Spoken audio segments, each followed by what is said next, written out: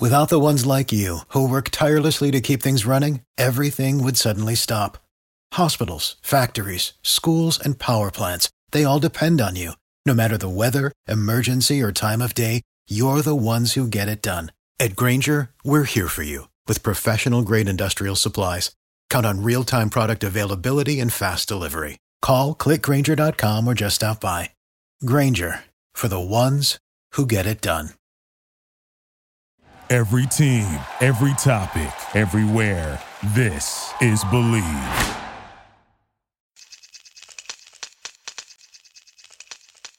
Hi, this is Stu Hodem with Believe in the Media Guide on the Believe Podcast Network. Do you believe?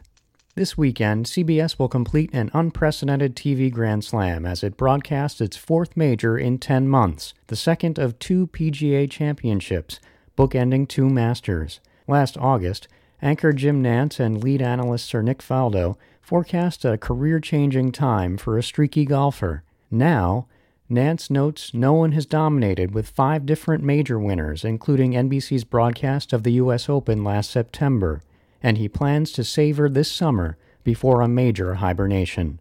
If you circle back to that call that we had prior to Harding, we got into a discussion point about this stretch of golf over the next 11 months.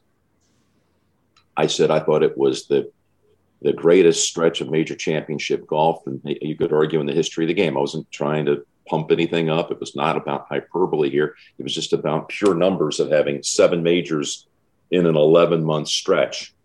Unprecedented. And this is the 5th of the 7 to be contested. Now, again, just looking back on it, it had been 13 months since the world had gathered for a major when we got to San Francisco. So 0 and 13 months, suddenly you got 7 and 11. And you look at, what's happened. Nick made some great comments at that time on that call about you could make a career in less than a year if you really set your mind to it. We've not had a repeat winner through the first 4, but we've had tremendous storylines and really highly credentialed players who have won. And Morikawa now, of course, getting credentialed with his win there and presenting himself as now one of the real stars in this game for a long time. So from Morikawa to DeChambeau to DJ at Augusta to Matsuyama at Augusta, it has been really, I think, a good time for the game during a very difficult backdrop. And now, the world is, at least here in the U.S. anyway, there's sunnier skies, and I think this is kind of a really neat stretch. One of these majors, perhaps somebody's going to double up during that 11-month window. Maybe it'll be one of those 4 to get a second leg. I'm anxious to see, and then right behind it, of course, you've got Torrey and Royal St. George's. So I love it. I'm as someone who wakes up every day worried about the state of golf and major championship golf, the PGA Tour. I'm going to miss having this many majors in a row. Kind of getting used to it now. But we'll get to the summer, and when the last one of the 7 is played at the Open Championship, we'll have to wait a long time again until Augusta circles back on the schedule in April. For the second consecutive PGA Championship, CBS and ESPN will team up for full first tee to final putt coverage from 7 a.m. to 7 p.m. Eastern for the first 2 rounds and 8 a.m. to 7 p.m. Eastern for the final 36 holes. On Thursday and Friday, watch ESPN Plus from 7 a.m. to 1 p.m. and ESPN from 1 to 7 p.m. On Saturday and Sunday, it'll be ESPN Plus from 8 to 10 a.m., ESPN from 10 a.m. to 1 p.m., and CBS from 1 to 7 p.m. Nantz, who references producer Sellers Shy, looks forward to the total concentration it takes to cover the tournament for half the hours in a day, each day. Last year was the first time we had ever done first shot to last shot in collaboration with ESPN. So much of that is in the ESPN coverage is CBS technicians, CBS production people. I think that's lost on people. And people try to say, well, their coverage was like this, the CBS coverage was like that. Wait a minute, it's the exact same people. You guys, if you're trying to differentiate, it's all coming from the exact same production and technical teams. And people work long hours on the production and technical side. It's incredible what that undertaking involves. But you live in a bubble for 4 days. Sellers, I think you could speak to this. You really do. You shut out the world. You're living on every shot. You don't want to just like take 2 hours off to go work out or take a walk because you just don't want to miss the movement of the tournament. And by the end of the week, you can pretty much, you have it seared in your brain about, well, let's see, Rory, what did he do on Friday? That's right. He did this, this, this, and this. You've never let it go. You've never let it out of sight.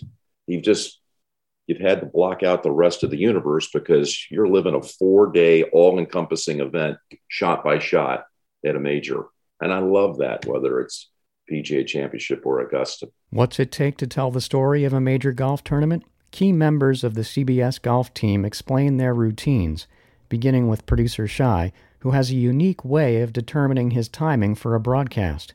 You'll also hear from Faldo, lead on-course reporter Dottie Pepper, and Nance, who remembers a 2012 walk with course designer Pete Dye, who passed away in January of 2020. I actually walk from green to tee, and I time it, and that enables me to understand whether I'm able to go to a full-blown commercial, which we know how long those are, or a little short promo because it's right off, the tee is right off the green.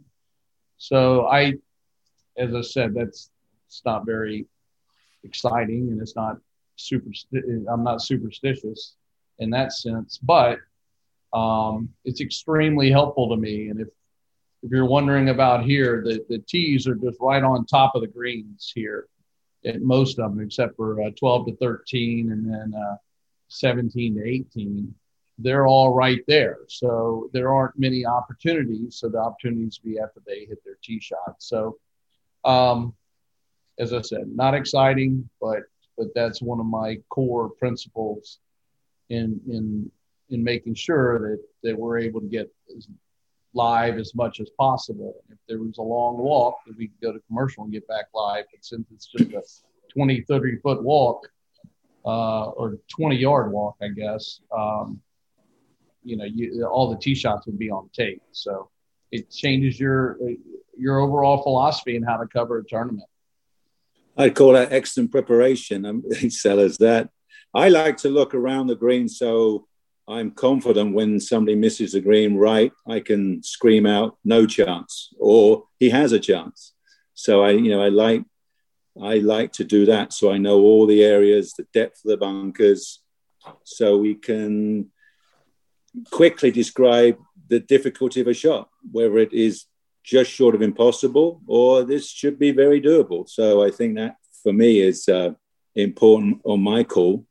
My situation, having been a resident there for a while and played so much golf at the Ocean Course, I'm still going to go walk all 18 holes because I think it's important to put your feet on the ground and really feel and understand what the golf course is giving you that week. And from a personal perspective, I want to know where I can call shots from and not have my voice travel.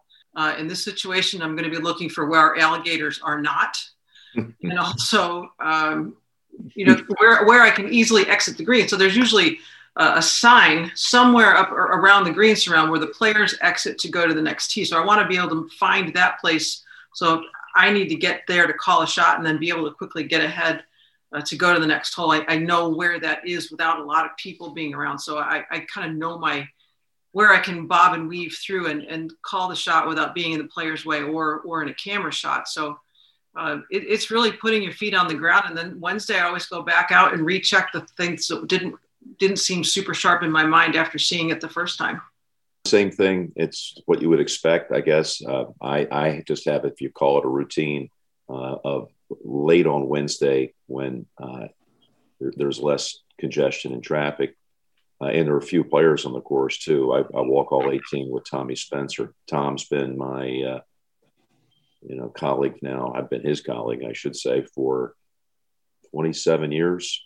He's our editorial consultant and hugely important part of what we do at all levels, and particularly on my end for golf and the NFL. And we love Wednesdays at the PGA Championship, getting reacquainted with courses that we're familiar with, or in some cases getting to know new courses and just walking all 18. And Tom was with me that time. We had that that walk with Mr. Dye back in 2012. And we'll be doing it again this Wednesday, the two of us. And I'm sure we'll be talking about Pete and trying to come back with some of the things that he told us. I guarantee you Tommy has some notes, so we'll be digging into those. 9 years ago, Rory McIlroy dominated this week's venue, the Ocean Course in Kiawah Island, South Carolina, on the way to the PGA Championship.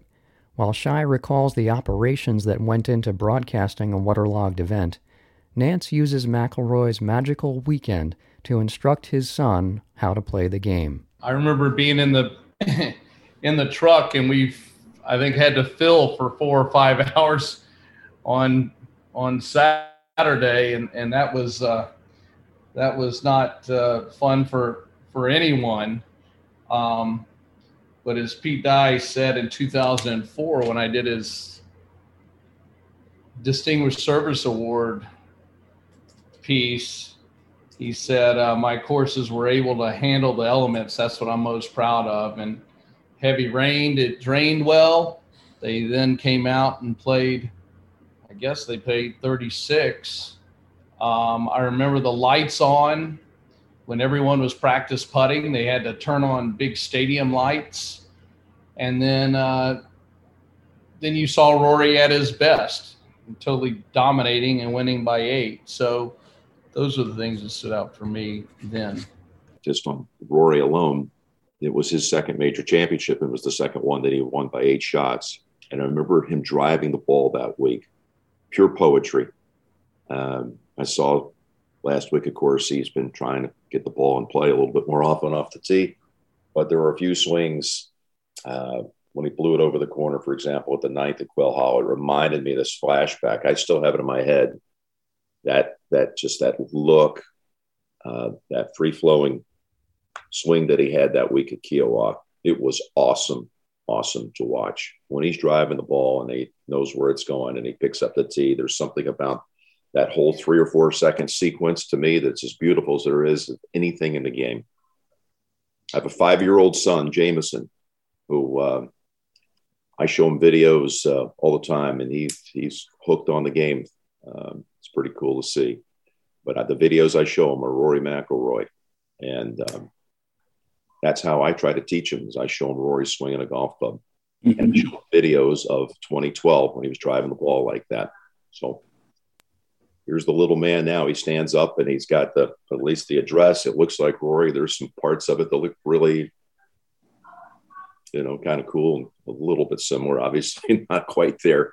But to me, that was pure poetry. That driving exhibition by Rory at Kiawah was one of the most beautiful things and dominant things I've ever seen in the game, to be honest. Nance doesn't think it's a coincidence that McIlroy recently ended a 1.5-year winless drought in front of fans in Charlotte, where he and Pepper say having a crowd makes them feel normal again. Rory's performance last week, you could tell that he was just energized by it. And it was great for the game to see him back in the winner's circle and to see the fans right there, too. It was a win for the fans. I would add just a little bit from behind the scenes. It was the first week that we've really had to build some time into the budget to get out to the golf course, because you had to kind of wiggle your way through so many pockets of fans out there because there were so many good groups on the golf course, and you had to kind of be aware of that. First time we've had to do that in over a year, as Jim said. It's going to sound silly, but look, our lives are so consumed by being entrusted with attending and documenting these major sporting events is such a big part of our lives. And when you do travel around and you're living out of hotels and you're going through airports and everything, it's been a different year. I don't want to put an overemphasis on the difficulty of it. It's been hard for everyone around the globe, but I thought it was the most normal my world felt. Forget just the broadcast world. It was the most normal that my entire life felt since maybe March the 15th of 2020. It was like the old routine. Felt good to have it back. Another major champion, Jordan Spieth, won his first tournament in nearly 4 years in April. Faldo and Nance like Spieth's chances as he attempts to add the PGA to his Masters, U.S. Open, and Open championships. When we first went there in 91 for the Ryder Cup, you could be 30 feet from the pin you'd have 2 hits at it and it'd be in your pocket. And that was, you couldn't finish the hole. So it's not quite as severe as that, but it's still, there's some incredibly demanding and kind of, you have to be innovative. You have to have some kind of repertoire of shots. So that's why, you look at people, the great chippers, and Jordan Spieth is obviously one of those right now. And so, and both seriously motivated. Rory would love to get back winning majors, and Jordan has a chance of the Grand Slam. So, outside of that, there's plenty of guys who, first-time winners. Maybe one of these youngsters, these young first-time winners who can be inspired. But to be honest, I think it's let's get through the first couple of days and see how they really settle down, because it could be hard work if the weather. I hope the weather's tough. I hope it's a difficult test, not impossible. So I think we'll have a really good shake-up Thursday and Friday, and then we'll have a great weekend. Nick just said, I think the biggest storyline of the whole PGA Championship, and it just kind of went by, and that is that Jordan is once again making the career Grand Slam. And we know how rare that is. And it just, in recent years, because his game was he just wasn't informed. You really didn't emphasize that as a storyline pre-tournament. He didn't really think about, well, that could actually happen this week. If he's well and he's got his strength back after revealing this week that he's come through COVID here in the last few weeks, this is a very real possibility. And to me, that is story number 1 of the PGA Championship. So, Nick, thank you for I got there eventually. Planning of us that, because there's a chance, and wow, that would be. Well, I did put it on the radar. I think I did put it on the radar at Augusta, didn't I? Jordan, watch out for Jordan if it's a real scrambling test. Yes, you did. I'd be hugely motivated. It's unfortunate he's been ill, had to recover, because the chance of winning the Grand Slam is huge, and this one really is pretty good. It's horses for courses. It really could suit him if it's dry, firm, and it's a scrambling test around the greens. Really could suit him. CBS will track McIlroy and Spieth as top storylines this weekend with innovations that have developed over the pandemic. Shy highlights a technology that tracks a ball in flight, as well as special cameras, including one that took viewers up 18 and into the scoring cabin with Hideki Matsuyama at the Masters. Top Tracer is so, you get an immediate feedback, and you don't have to go very far than just to Sunday at Rory. Right when it came at 18th hole, right when it came off the club, everyone that was watching knew where that ball was going. I think that's probably way up there. The drones gives us such a sense of place, and it captures angles that we've never been able to capture prior to just a few months ago. And listen, the Atlas camera, we saw it in NFL, we saw it in those playoff games in the Super Bowl, and then to have that walk documented the way we had it from 18 green, the way Steve Milton did with that Atlas camera from 18 green of Hideki to the scoring cabin, where you could see the tier come down. I think those three, as well as Flycam. I think Flycam is starting to be a nice enhancement and reliable. Technological advances create greater accountability with more cameras, and CBS Sports Chairman Sean McManus says golf is no different than any other sport in helping officials make in-event calls. Golf is no different than any other sport. In NFL, the officials use our replays to determine the outcome of a play. In baseball, on a bang-bang play at first base, the television cameras are the determining factor of whether a runner is safe or not safe. In basketball, who touched the ball last before it went out of bounds? It's the television cameras that determine that.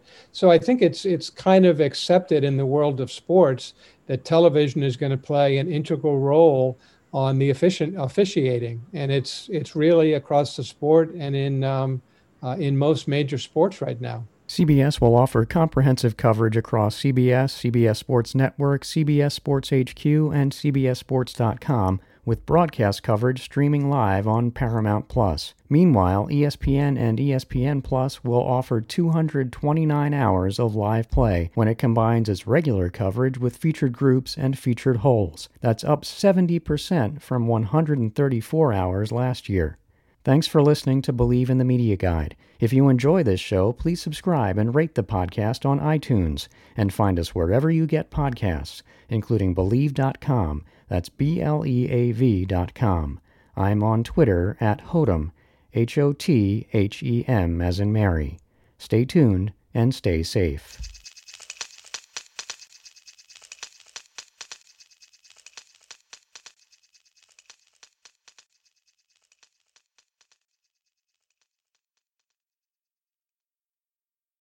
For the ones who work hard to ensure their crew can always go the extra mile, and the ones who get in early so everyone can go home on time, there's Grainger, offering professional-grade supplies backed by product experts so you can quickly and easily find what you need. Plus, you can count on access to a committed team ready to go the extra mile for you. Call, click Grainger.com, or just stop by. Grainger, for the ones who get it done.